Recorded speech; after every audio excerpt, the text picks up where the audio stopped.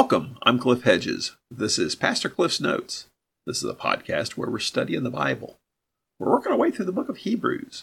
Today is episode 888, and we're looking at Hebrews chapter 9, verses 1 through 5. Let's read the passage. Now the first covenant also had regulations for ministry and an earthly sanctuary. For a tabernacle was set up, and in the first room, which is called the holy place, were the lampstand, the table, and the presentation loaves. Behind the second curtain was a tent called the most holy place. It had the gold altar of incense, and the ark of the covenant covered with gold on all sides, in which was a gold jar containing the manna, Aaron's staff that budded, and the tablets of the commandment. The cherubim of glory were above the ark, overshadowing the mercy seat. It's not possible to speak about these things in detail right now. This is the book of Hebrews. It's a letter or a written sermon addressed to Jewish Christians. Seems they were tempted to fall away from Christianity, go back into Judaism to escape persecution from the Roman Empire. And the author of Hebrews is writing that that's a mistake. Christ is superior to anything else you could go to. He's superior to angels, superior to Moses. He's superior to the Old Testament priesthood. In fact, he is the new high priest, and that has replaced the old priesthood. He administers a new covenant, which is superior to the old covenant, and the old covenant is obsolete and passing away. Now we are into chapter 9. Pick it up with verse 1. Now the first covenant also had regulations for ministry and an earthly sanctuary. So he's continuing this argument of the new covenant is superior to the old covenant. And remember, this is what they're tempted to do. They're tempted to run back to the first covenant, the Mosaic covenant, to Judaism, and abandon the new covenant, Christ. So now he's talking about the mechanics of it. And he's setting it up for further argument. He's not making a big argument this time, but he's providing the background for it. So now he's going to describe this earthly sanctuary. Verse 2, for a tabernacle was set up. So he's using the example of the tabernacle that was established in Exodus, the Old Testament, as part of the Old Covenant. It was later replaced by the temple built by Solomon, but the same arguments would hold true for the temple as for the tabernacle. But the tabernacle is what we really see described in Exodus and Leviticus and Numbers, all the aspects of the construction and operation of the tabernacle. It says, and in the first room, which is called the holy place, were the lampstand, the table, and the presentation loaves. So the tabernacle, the tent of meeting, was the portable place of worship that God had established for them to set up wherever they were camped. And it had two compartments to it. The first room was the holy place.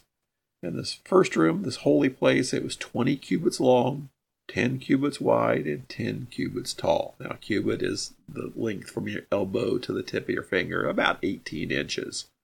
So that's how big this first room is. And it's comprised of these two rooms, the holy place and the most holy place.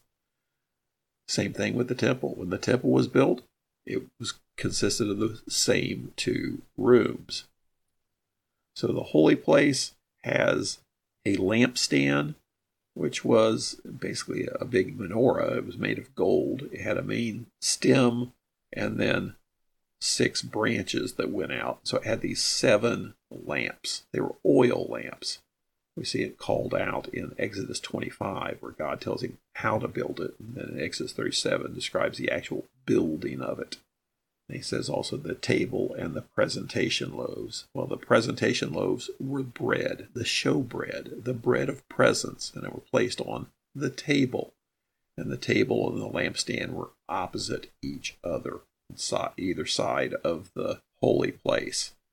The bread of presence was 12 loaves of bread were baked, one for each tribe of Israel, and they were placed on this table on the Sabbath, and they were left there throughout the week.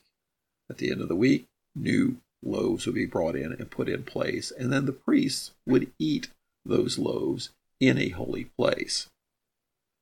They were the bread of presence. They were there to be in the presence of God. They were there as an offering to God. And then at the end of the week, the priests that were on duty ate those 12 loaves. Now, priests went into this first room, the holy place, on a daily basis to maintain the oil in the lamps and adjust the wicks of the lamps, to also do the daily morning and evening incense offering. I'll mention the altar of incense in just a minute. So the priests were in and out of the first room, the holy place, on a daily basis. It wasn't like they were milling about in there all the time. They purposely went in the morning and then purposely went in the evening. They went in, did their business, and got out. You didn't hang out in there. And because there were 18,000 priests on duty at the time of the birth of Jesus, it was the sort of thing you got to do very often. You may only get to go into the holy place as an active priest 1 or 2 times during your entire life. So it was a big deal to go in there and deal with these things which were there to be in the presence of God. Continues verse 3. Behind the second curtain was a tent called the Most Holy Place. The first curtain would be the entrance to the tent. And you go through the first curtain, you're in the holy place. Then there's a second curtain. You go behind the second curtain, you're in the Most Holy Place, also called the Holy of Holies. And he continues to describe it in verse 4. It had the gold altar of incense and the Ark of the Covenant covered with gold on all sides, in which was a gold jar containing the manna, Aaron's staff that budded, and the tablets of the covenant. There's a problem here. He associates the altar of incense with the Holy of Holies. But it's clear in the Old Testament that the altar of incense is not in the Holy of Holies. He didn't say it was in it. He said it had it. So he seems to be associating the altar of incense with the Holy of Holies. And it was right up against the curtain. So it wasn't inside the Holy of Holies. It was right up to the curtain on the other side of the Holy of Holies. Now, the altar of incense was used twice a day with the morning and evening offerings. And the idea was that the incense drifted up to heaven and carried the prayers of the people praying outside. That was what Zechariah was doing when the angel appeared to him and gave him the announcement of the impending birth of John the Baptist. Zechariah was serving at the altar of incense. But it's right there against the Holy of Holies, and it is important on the Day of Atonement, the one day of the year when the high priest goes behind the second curtain into the Holy of Holies. First, before he goes behind the curtain, he has to make an offering of incense himself, and it says if he doesn't, he will die before he goes behind the curtain. So behind the curtain, you have the Ark of the Covenant. This is the wooden box covered with gold, and in it is the 10 Commandments, the 2 tablets that Moses brought down from Mount Sinai. He also says was the gold jar of manna and Aaron's staff that budded. Now we look at the manna first. In Exodus 16, the people were hungry, and God provided for them this manna, this bread-like substance. We read in Exodus 16:33, Moses told Aaron, take a container and put 2 quarts of manna in it, and place it before the Lord to be preserved throughout your generations. As the Lord commanded Moses, Aaron placed it before the testimony to be preserved. So we have there, when the manna first appears, Moses tells his brother Aaron, get this jar of it and go place it before the testimony. The testimony means the 2 tablets, the 10 Commandments. So was he just putting it behind the curtain near them? Was he putting it in front of the curtain? But the author of Hebrews, according to him, it was actually in the Ark of the Covenant with the 10 Commandments. He also mentions the staff of Aaron that budded.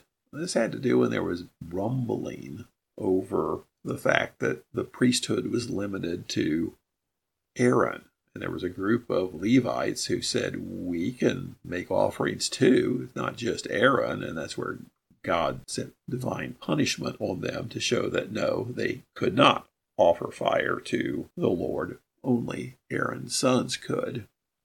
There was still grumbling going on. So we read in Numbers 17. The Lord instructed Moses, speak to the Israelites and take one staff from them for each ancestral tribe, 12 staffs from all the leaders of their tribes. Write each man's name on his staff. Write Aaron's name on Levi's staff, because there's to be one staff for the head of each tribe. And place them in the tent of meeting in front of the testimony where I meet with you. The staff of the man I choose will sprout, and I will rid myself of the Israelites' complaints that they've been making about you. So Moses spoke to the Israelites. Each of the leaders gave him a staff, one for each of the leaders of the tribes, 12 staffs in all. Aaron's staff was among them. Moses placed the staffs before the Lord in the tent of the testimony. The next day Moses entered the tent of testimony and saw that Aaron's staff, representing the house of Levi, had sprouted, formed buds, blossomed, and produced almonds. Moses then brought out all the staffs from the Lord's presence to all the Israelites. They saw them. Each man took his own staff. The Lord told Moses, put Aaron's staff back in front of the testimony to be kept as a sign for the rebels, so that you may put an end to their complaints before me, or else they will die. So Moses did as the Lord commanded him. So again, go put the staff with the testimony. That's the 10 Commandments. Now, it doesn't say in the Old Testament that they were placed in the Ark of the Covenant, but the writer of Hebrews is saying that they were. Then verse 5, the cherubim of glory were above the ark, overshadowing the mercy seat. So these were the angelic beings, the figurines that were part of the top, the cover of the Ark of the Covenant. The Ark of the Covenant is the box that contains the covenant, the tablets of Moses. And the cherubim are basically angels made out of gold. And the imagery was that God would come down in a cloud between the cherubim and essentially sit on the top of the Ark of the Covenant. That's why it was called the mercy seat, the cover. Now, the actual word that gets translated as mercy seat here really translates the Hebrew word place of atonement.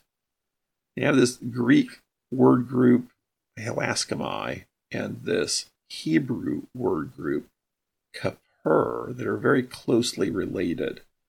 And they really mean atonement. So Yom Kippur is the Day of Atonement. The Kapporeth is the mercy seat, the place of atonement. But the word that gets translated in the Greek from Kippur is this hilaskomai word group. Part of that word group is used in Luke 18 with the tax collector saying, have mercy on me. So it's the dispensement of mercy. So that's how you end up with this word mercy seat. It's really more technically true that the place of atonement, or the place that God dispenses mercy. And the imagery there is that on the Day of Atonement, when the high priest goes in there and makes the sacrifice, that God comes down in a cloud on the mercy seat and dispenses mercy, dispenses atonement, forgiveness for sin. Now he says at the end of verse 5, it's not possible to speak about these things in detail right now. He's not going into a lot of details. I went into some background details just because I may not have read these things in a while. But he's just laying out the background here. This is the aspects of the physical tabernacle. And the same things are true for the physical temple. And he's continuing this argument that the new covenant is here. Christ, the new covenant in Christ is here. And it has replaced the old covenant. The old covenant has been done away with. And everything about this temporary tabernacle thing shows the temporary nature of it, that it was never intended to be a permanent thing, and that it looks ahead. It's a picture of looking ahead to the new covenant that will replace it. This new covenant is in Christ.